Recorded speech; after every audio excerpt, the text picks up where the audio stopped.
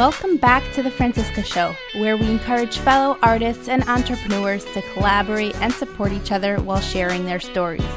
I am Franciska, a singer, composer, music producer, and also your host. And just before we start the show, I'd like to thank one of our sponsors, the Mimi Boutique, a Baltimore-based boutique carrying all the latest and hottest modest clothing, head coverings and fashion accessories and ladies and even some children's fashion. Definitely go check out that store in Baltimore, and if you're not in Baltimore, you can check it out online by going to themimiboutique.com, and I'll be wearing some of her dresses in a lifestyle photo shoot I'm doing this week.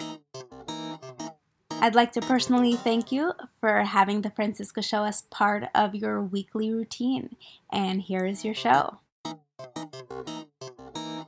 I'd like to welcome everyone back to the show. If it's your first time, welcome. Today with us, we have Shoshana Keats-Jaskoll.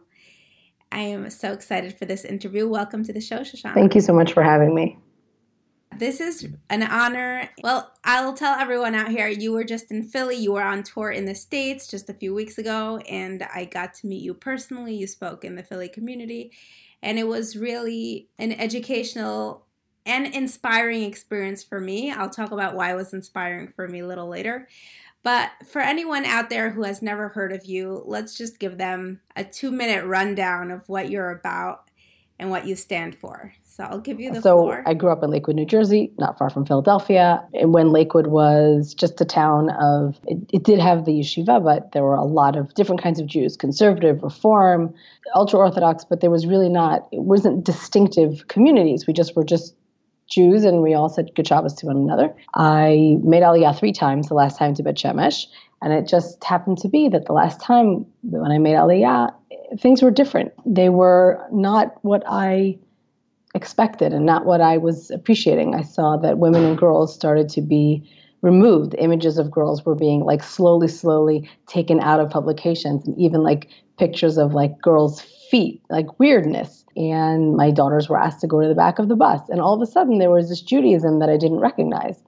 And I started to talk about it. And when I started to talk about it, other people started to want to hear more. And they started to tell me what they heard and what they saw in their own communities. And it wound up being obvious that it's not just happening in Beit Shemesh, but that it was unfortunately happening all over the global Jewish community, where this extremism and these trends towards the extreme were kind of taking over. And I kind of became an accidental activist, just talking out about the things that I saw that were harming the Jewish community. At the same time, my aunt was an aguna. She was being refused to get, and I wound up being in the Beit Din with her, kind of like representing her, being in her stead, because she was in New York and I was here in Israel. And it all kind of came together in this imperfect storm of extremism and things that should not be happening in the Jewish community. It kind of just turned me into this activist, talking out about the things that I saw, wanting to make the Jewish community healthier. I got together with other women who were doing the same thing, and we've been doing this now 6 years. No, it's not true. I've been doing this 6 years. We've been together for about 3 years. Well, it's amazing what you're doing out there, and how I would describe it, and how we talked about this, and I quoted you on that. I said you're very involved in emergency Judaism. What do I mean by that? In terms of, if there are agunot or there are issues within the Jewish system that women aren't being represented, or women's faces are being erased, or women aren't getting the medical help they need because they're so unaware in their communities. So you sort of fell into this role where your activism is involved with emergency Judaism related when it comes to women. And I felt like the way it relates to what I'm doing is I feel like I'm involved in wellness of Judaism. Let's say somebody is in a happy marriage and a relationship, or in a beautiful family, and everything is fine, and then they feel like they can't express themselves because of how Judaism is represented today or always. How can women find their voice? How can they express themselves? How can they be well within the Jewish community? And that's really why I thought you'd be a great fit to have on the show, because you have that aspect, you have that experience, and you have that exposure in terms of dealing with these kinds of issues. So do you have any comments to make on this observation? So it's an interesting thing that you say when you talk about emergency Judaism versus wellness Judaism. I'm actually a really, really big believer in wellness in general. I believe in taking care of yourself. I believe in not only exercise, but also like taking a beach day and going to the chiropractor regularly. I really believe that we have to maintain our health and wellness, mental and physical, and not just wait to get sick, God forbid. I'm a big believer in that for myself and for my kids. At the same time, you're right. There's challenges in Judaism. There's challenges for women in Judaism that are really hard, and being able to function within those rules and within that space. I don't want to say box, but that space where women have to be, and being able to take care of yourself in that way is not an easy thing. So first of all, I think it's really important. And I do think if people were more worried, and if the Jewish community was worried about wellness, then you wouldn't need the emergency Judaism, right? You wouldn't need that, oh my God, women don't know what the signs of breast cancer are. Women don't know, in very insular and Haredi societies, the names for their body parts. Like, if we were worried about wellness, if we were worried about making sure these things didn't happen, so then you wouldn't need that posters, telling women about breast cancer, and you wouldn't need emergency, help me, I'm in the Beit Din and I don't have a lawyer and I don't know what to do and I don't know how to represent myself, because these things would be already thought of beforehand. These things would be part of the healthy Jewish community. And I know you're talking about women expressing themselves, which is vital, right? If a woman can't express herself, if a woman can't be who she is, if she can't feel good, so that is going to start a destructive cycle that eventually is going to come out. So I think that they go very much hand in hand, to the point where if you have wellness, God willing, you don't need that emergency. You're always going to need emergencies. There's always going to be extreme situations. But unfortunately, I feel like we are having many more extreme situations than we are having well situations. And that's the scary thing to me, is that we've gone from a Judaism that worries. Look, Judaism itself in the Torah deals with all these kinds of things, charity and self-care. It really does. If you take the time to look at the way that Judaism is set up, it's meant for a healthy sustainability. And then you have those things when things go wrong. But unfortunately, we've kind of given up that wellness and just, I don't know, I think we're kind of careening off the rails. Well, I think it depends on where somebody is rotating or around. I think women today who are on Facebook and on Instagram are aware of the From Women faces being erased, or women's faces being erased and stuff like that. But if they're in the art space, I think everyone's exposed to a little bit both.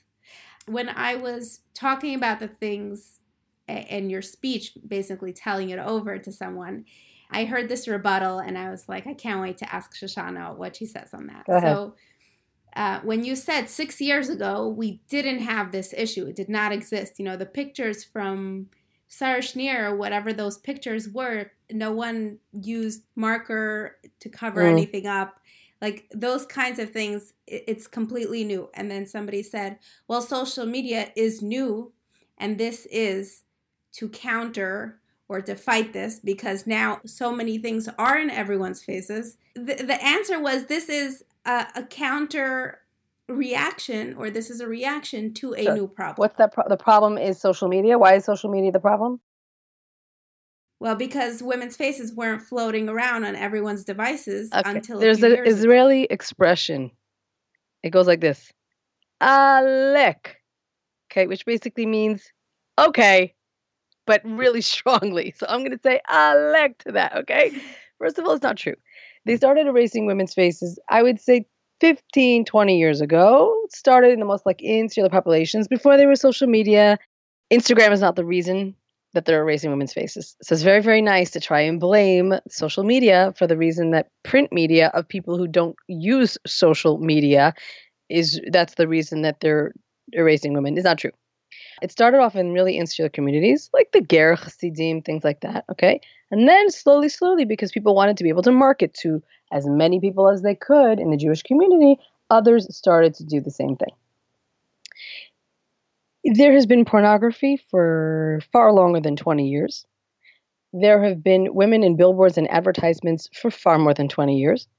There is a definite tend towards extremism, unfortunately, when it comes to the world itself and when it comes to Judaism. But what's interesting is that happens to be I don't know if you're aware of this, but there is a pornography epidemic throughout the yeshiva world. mean, why do you think you have all of these advertisements for internet addiction, quote unquote? Okay, what they call internet addiction is porn. And I have spoken to many people who deal with young men and young married couples who counsel them because the husband or the groom to be is addicted to porn. And the irony is, maybe you can say that because of the internet and pornography and men's addiction to pornography, so they started to remove women. Maybe you could say that. I don't know if anyone's done the study, and I don't know if the person who told you this is willing to acknowledge what's happening in the yeshiva community, certainly in America. But if you were to say, imagine this, how is erasing women any less sexualizing than pornography, which is exploiting women? It's not. The problem is that if you want to counter pornography, if you want to counter the exploitation of women, you have to show a healthy, normative, loving relationship, not one that also treats a woman as a sexual object, which is exactly what you do when you erase her, because when you erase her, you say, impossible to look at a woman in any other way other than a sexual object. Pornography is the same thing. It's literally doing the same exact thing in the opposite direction, and it's not helping at all. Erasing women is not going to stop pornography. Erasing women is not going to teach men to be respectful of women. It's really a problem, but it's not Instagram. It's very interesting. And I love when you started speaking, you said how we're not dealing with issues of halacha. We're not pushing halacha. We're dealing with situations where people are doing things in the name of halacha when it's not. Okay, so you mentioned an issue in the Haredi/Yeshivish community, and I wanted to pose a question, a little different angle here. And I did reach out to Rabbi Scott Kahn to ask him for some ideas on how to get you off your game a little bit. And you might not have an answer for this, but as someone who criticizes the Orthodox community and in a very public way, are there any things that the Yeshivish/Haredi community does better or does well as opposed to other communities within Judaism? And I'll just reference to one of Rabbi Scott's last episodes where he had Rabbi Yaakov Horowitz on the Orthodox Conundrum, where he said that modern Orthodox communities, and you'd be surprised, deal with child sexual abuse the Yeshivish community is taking it more seriously and implementing certain things than the modern Orthodox community. Well, he mentioned something about being in a modern Orthodox place on a Friday night and all the kids were outside and no one was chaperoning, and that would never happen for other reasons maybe. But him bringing awareness and saying you can't just have all the kids outside at night and nobody watching them. There's no awareness here, but this is a perfect place for disaster to happen. Interesting. So, no problem. So the question is, what does the Haredi community do better than others? Is that the question? Yeah. I think the Haredi community is astonishingly incredible when it comes to chesed, without question. When someone is in need, they pull together. They mobilize like no one else. The reason that in Beit Shemesh we're losing the city is because the Haredim mobilize better than any other population. If they call to people to come out and protest and get in the streets, they come out.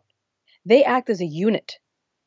And that is something that we lack significantly. Not, I don't think because we don't see ourselves as a unit, maybe because people are working and they don't have time to come out into the streets, maybe because we're just too moderate. But I would say, number one, the chesed is wonderful. But the problem with the chesed being wonderful is it goes back to the beginning of our conversation. Chesed is emergency. It's somebody's sick, somebody's dying, somebody's father passed away and she's got 8 kids.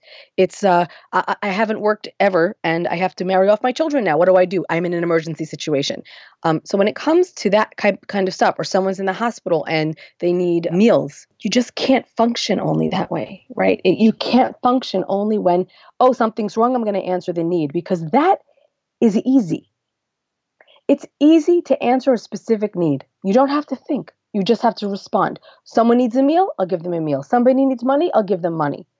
But to plan in advance and to think, how can I keep this from happening? How do I not have a couple who has no money from having to marry off 10 kids and having no money? Oh, so that takes forethought and that takes work. And I'm sorry to answer it in this way, but as you ask me the question, this is what I'm thinking. So on the one hand, there's nobody better. They have gemachim for everything. Pacifiers, wedding dresses, Shiva chairs, bris milah pillows, everything. They are kind and generous, 100,000,000% kind and generous, without question. That would be my answer to you. Unfortunately, for a good community to be healthy, you can't only be responsive to an emergency. You really do, as you said, have to have wellness. I like this theme. Thank you. So moving on to wellness, and we're going to talk a little bit about your podcast and your space in social media and how you're using your influencer space. And I'd like to just hear some of your experience in terms of putting yourself out there and dealing with that, because a lot of artists do deal with that. And one of the questions I have, and I don't know if this probably doesn't relate to many artists out there, but it could. Are you nervous that whatever you put online out there can be used by haters from non-Jewish communities saying, if a Jewish Orthodox person says this about the communities or said that, they could use that against Jews, and you sort of feeding them amazing information on all the hot buttons to tear us apart. So it would be quite arrogant to think that it's my post that gives them fodder to use against the Jewish community. That's first of all. There's plenty of stuff out there that has nothing to do with me. I mean, all you have to do is pick up a newspaper. You can see that women aren't there. All you have to do is look in the newspapers about Lakewood. Well, I'm not talking about taking that as an issue, but you come out with statements against certain communities or against certain policies. I do. Do I say that's against the community? You wrote that thing in the Times of Israel, the blogs, and it was just saying how you feel about being a Jewish woman in today's. That was a couple of months back. But I could see someone taking that and using that and saying that's what educated Orthodox people are saying about Orthodox Judaism. And you could disvalidate me. But the question is, do you think about, anyone can take me and use me against us? Because this is a public platform and anyone could do whatever they want with what you put out there. I guess it's certainly a possibility. But it's not my main concern by any means. My main concern is the community. My main concern is making sure that the community understands what's happening and how bad it's getting so that we can fix it. I love my community. I'm not bashing my community. I'm trying to say it's like when your foot hurts you, right, and you're limping. You're limping because your brain is saying there's a problem here, right? There's a problem that needs to be fixed. And that's how I feel like I see the problems. I'm, thank God, capable of expressing them.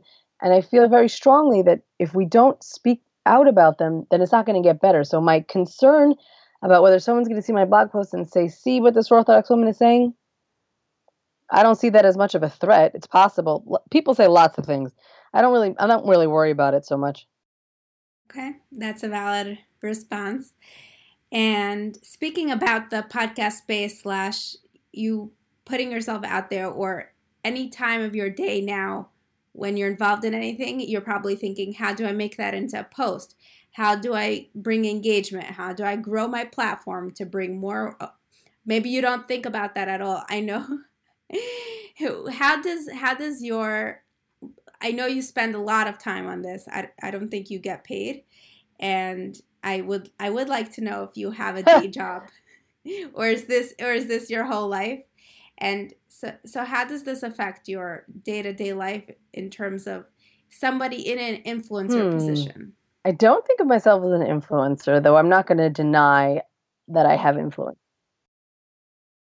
I'm not talking a fashion blogger. I hear you. So first of all, I have a business. I write, I do messaging and branding for nonprofits and businesses. So that was my business, is my business. But yes, this has taken over my life. So the first few years, this was completely volunteer. Like the first 4 years, this was volunteer. And it got to the point where my business and my family was taking a very, very back burner to the activism. And it came to a point where we had to decide, do we stop? Because we were all mothers, some of us single mothers. And it was really taking over our lives. And a few women dropped out. They just couldn't maintain it, which is totally valid. It was many, many, many hours. I think me being in Bet Shemesh really made it impossible for me to stop because it was my life.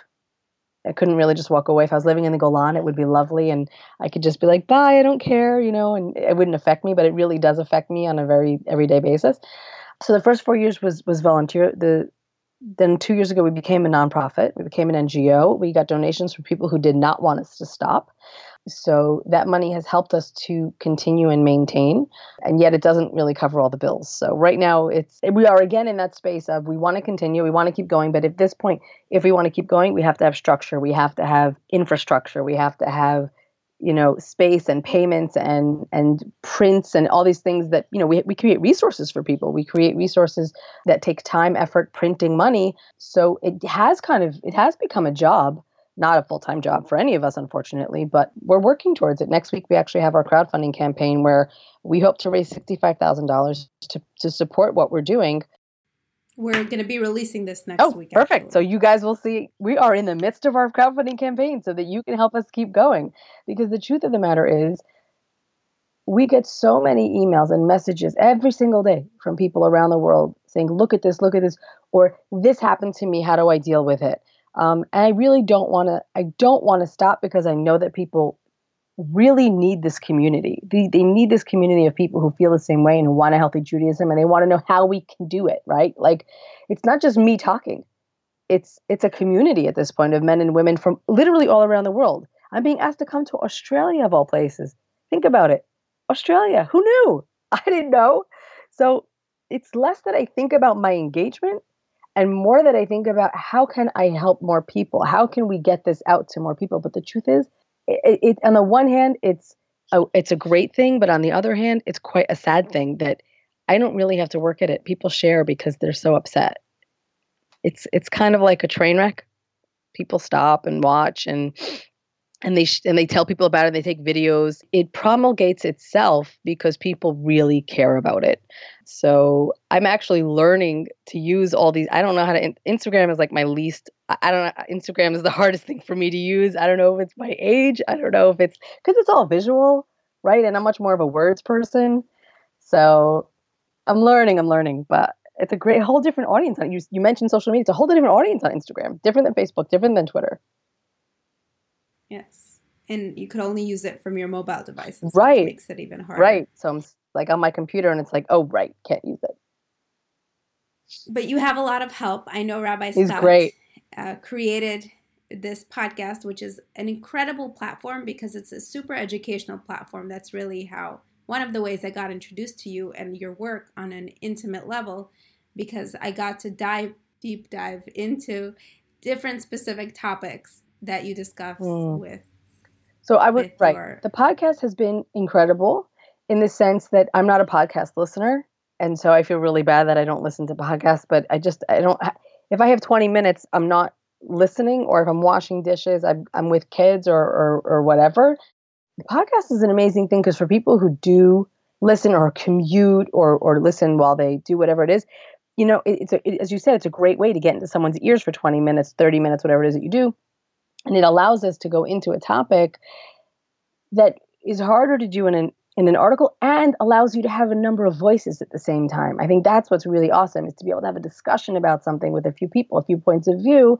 And our podcast actually went from 300 people, 400 people to 1,000 people an episode. It's a phenomenal way to reach people who, by the way, also it's another platform, and it's people who they don't have to put their name down. So I know that there are Roshei Yeshiva that are listening to our podcast, and I know that because they've contacted me, but they wouldn't follow me on Facebook or they wouldn't write to me on Twitter.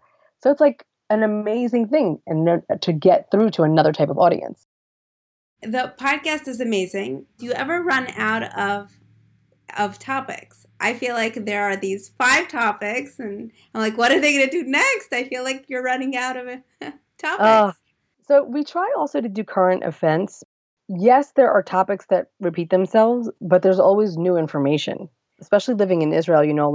It's not like our Judaism is stagnant. In Israel, we have the Rabbanut, and we have DNA, and we have all these things that start to come into topics that you think are old topics, but are actually new topics as we're living them here, right? We have a Judaism that's alive here in the sense of Israel's dynamic, and we're creating halakha we're not creating halakha, but like we're living halakha here in certain ways that don't necessarily happen in diaspora. That the state institutions are religious institutions. There's also the current events, what's happening in Israel. I think people really care about that.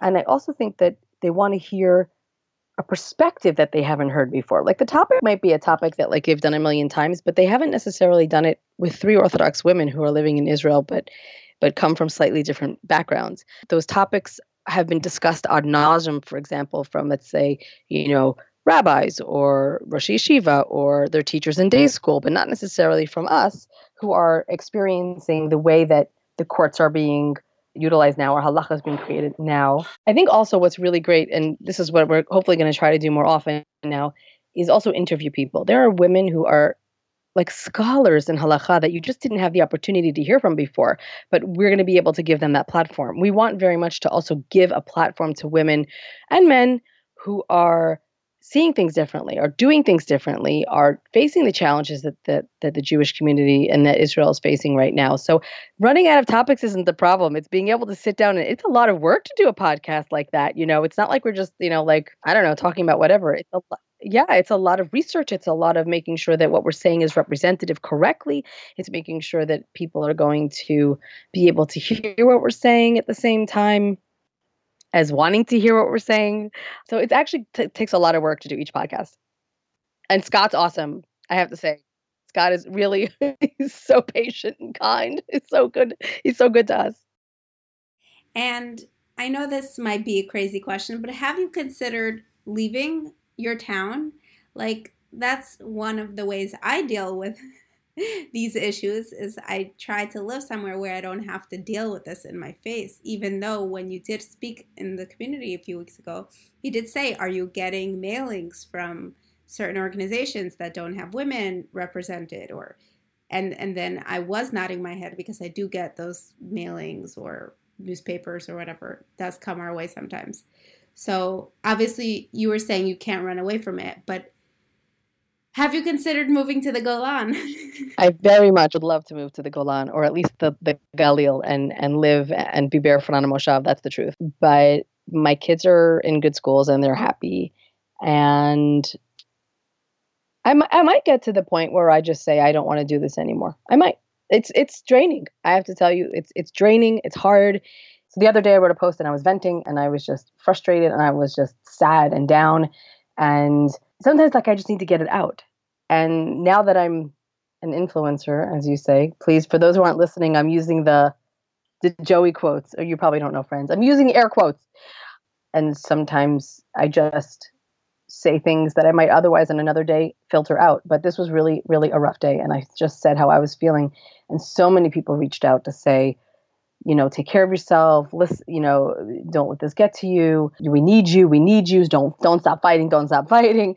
And it's really obviously very encouraging and very moving that people care about me and how I'm feeling and the fact that I'm doing what I'm doing. And at the same time, it's also a lot of pressure.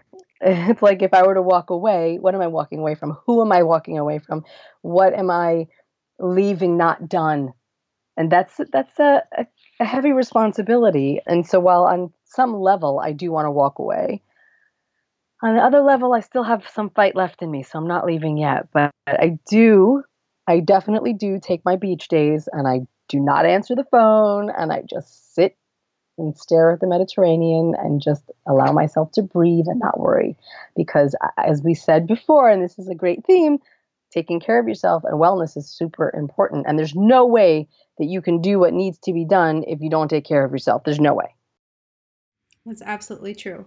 Which leads me into something I mentioned earlier, and I wanted to just bring it out a little more. When I saw you speak, I left with this inspirational feel. And when I was telling someone, oh, they so-and-so should have come, it was so inspiring for me. And they were like, oh, they're not into inspiring type of events. I said, no, that wasn't an inspiring type of event.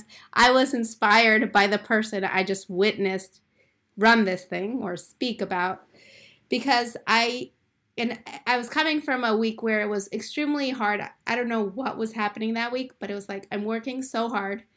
I'm doing this out of some passion within me that's making me do everything I'm doing. It's not because it's my job.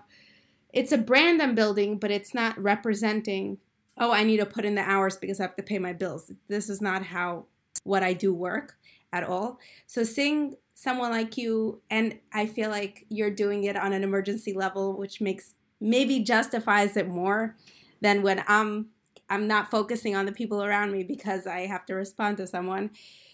In a way, I do deal with some emergency stuff as well, but just seeing your light and seeing you in person was such an inspiration for me because it felt like, you know what, I'm going to use your word. I'm an activist. I'm not just a musician / podcaster. I am trying to create a space, a safe space, a community for Jewish women in the arts and entertainment. And it's needed. It's very much underrepresented. People who join this community feel like they're lost without it sometimes, or often. So I want you to know that that was an inspiring experience for me that gave me that extra lift I needed to, continue putting in hours of editing and scheduling, and people forget about their interviews and all kinds of issues that come up with, and that's just the podcast end of it. Well, I can tell you that giving someone a space is vital, because when people have space and they have outlet and they have that fulfillment, they don't get to the emergency stage. It's really important that people and women, especially, who give so much to so many people in their lives. They give to their kids, they give to their husbands, they give to their community, they give to their work. But you turn around and what's left for you? Who has the energy for you? That's one of the things we deal with a lot, is that even women who are conscious of risks, and even women who do know what could go wrong, they don't make themselves priority because everyone else is priority, and then they're just tired at the end, so they don't go to the doctor for their screenings, right? Even women tell me who already know. They're like, "Thank you, your campaign made me go and get a screening, and I found a lump." Like, I was pushing it off, because that's what we do. It's like the same thing with exercise. If you don't make a time, I go spinning twice a week, and I have learning. I have a chavruta. And if I don't make that time beforehand and put it in my calendar, it's never going to happen. It's always the first thing that's going to go. So creating that space and allowing women to have that space is absolutely vital for their well-being and their children's well-being and the community's well-being. So never underestimate what you do. It's very, very important, really. I have you on record saying that, so thank you. Okay, so is there anything else that we should talk about that we haven't touched upon yet? I think that what I'd like to say is that anyone who's listening, anyone who feels that there's something wrong in their community that's unhealthy, whether it's about women, whether it's about kids, whether it's about representation, whether it's about women speaking, whatever it is that you see in your community that you feel could be done better, should be fixed, don't wait for somebody else to do it. Find other like-minded people who might agree with you, and sit down with them and try to figure out, hey, this is bothering me. Does this bother you? There's no women on the board of the shul. Maybe we should get a woman on the board of the shul. Is there anybody here who would want to run for that? There's not been women speakers in the shul. Maybe we should get women speakers in the shul. Is there a kid safety program? Is there a suicide prevention program? Anything that you can think of that your community might be lacking or might need, don't wait for someone else to do it. Absolutely can be something that you pick up. And if you need any assistance or what can I do or how do I make it happen, we're here, Chochmat Nashim on Facebook. We answer messages all day long. Just remember that we're 7 hours ahead, and really reach out to us, follow us on Facebook and Instagram and Twitter, and be in touch with us. Let us know what you're seeing, because we have our strength from those communities around us, and we want to be able to grow our community and keep that network going, because we get calls from all different types of people who need different types of things, and we're so happy to be able to help. So I think anyone who's listening who feels that something's bothering them, they should definitely reach out and remember that you're never alone. There's always someone who feels the same way, at least one other person who feels the same way as you. I think that's one of the most amazing things about what we do, is that people always say, I'm so happy to find you. You're the reason I'm still from. I didn't think anyone else like me was out there. I needed to hear this perspective. And I just feel like that, to me, it means so much. So anyone who's listening who feels that they may want to see some change, just join us. Definitely will post all the links. And one last thing, just to differentiate between some of the things you do and some of the things in the arts, I think women in the arts have to deal with halacha a lot more than just the issues you speak about with pictures and media. So it's more touchy. It's easier to just say not kosher, throw it all out. And we're trying to create a space or feature women's lives who are doing their art in a way that works for them within their Judaism and their communities. And obviously women who can speak publicly or play instruments, those also communities are uncomfortable and they wouldn't hire women for these kinds of gigs. But if there's anything do you think this is something that will be able to change and communities will be more open to having women represented in the certain entertainment space that men are dominating right now when it comes to these gigs and positions? I presume you mean singing and dancing in front of a mixed audience? Not singing and dancing. There's speaking engagements, there's playing instruments, the stuff that women can do. So interesting. I feel, or I find that here in Israel, at least, the restrictions are really on singing and dancing. There are women in symphonies, there's religious women, and speaking engagements, but whatever, it gets to men and women, whatever. I don't know so much about it in America. I didn't know that women performing instruments was a problem. So that's kind of surprising to me. What I would suggest then is to really make an effort, and perhaps we can help you with this, finding those rabbinic figures who are willing to speak out about the importance of women being able to perform and how it's not a halachic issue to have instruments or to have women playing instruments or something like that. I think that if there's a need for women to express themselves more and there are boundaries that are happening that are beyond halacha, then that's something that needs to be dealt with, because this is another type of extremism that needs to be differentiated, halacha and cultural and societal norms. There's no reason to keep a woman from playing instruments or keeping a woman from speaking or keeping a woman from doing those things that are not forbidden. That's surprising to me to hear, and I think that it should be worked on. I mean, have you seen a woman in a wedding band ever playing the drums or the violin? In Israel, no. I was just at an event this week, though. There was a woman violinist, incredible. Ariella Zeitlin. Oh, my God. Blonde. Yes, and she has the stage presence, and she's getting out there. Oh, my gosh. It was amazing. And then she was like in this 4-story high chair. I was like, what? It's gorgeous. It was amazing. I don't really go to a lot of performances. You're kind of outing me. You don't listen to podcasts either. That's okay. You're too busy. I know. It's so bad. I will keep my eye out. Well, you know what happened when the bride drummed at her own wedding. Well, for anyone listening out there, we'll post a link to the story. So I'm going to keep my eye out now. I'm going to start looking up. Yeah. These kinds of things, just putting ideas into your head, into anyone's head listening here. This has been really nice conversation. I'm really happy we did this. Thank you so much for having me. I really appreciate it. Your work is amazing. Thank you. And to you, dear listener, thanks so much for sticking around until the end. I hope you enjoyed this episode. If you did, please share it with a friend or a family member you think may enjoy it. This podcast is not for women only, but this is a space to feature women specifically and to provide value to women. So if you have any feedback or you'd like to be featured on the show, please do reach out. Next week, we will be having a conversation with A Time for Dance with Sheila Meyer from California, and I hope you check in with us next week. Have a great week and stay warm.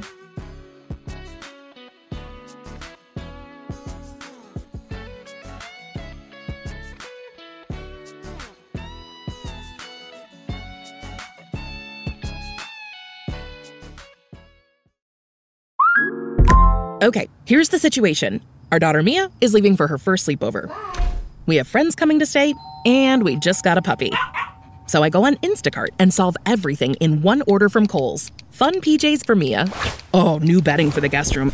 And a vacuum cleaner that actually picks up pet hair. All delivered in as fast as 30 minutes. With Kohl's on Instacart, there's no such we can't fix. Visit instacart.com to get free delivery on your first 3 orders. Offer valid for a limited time. $10 minimum order. Additional terms apply.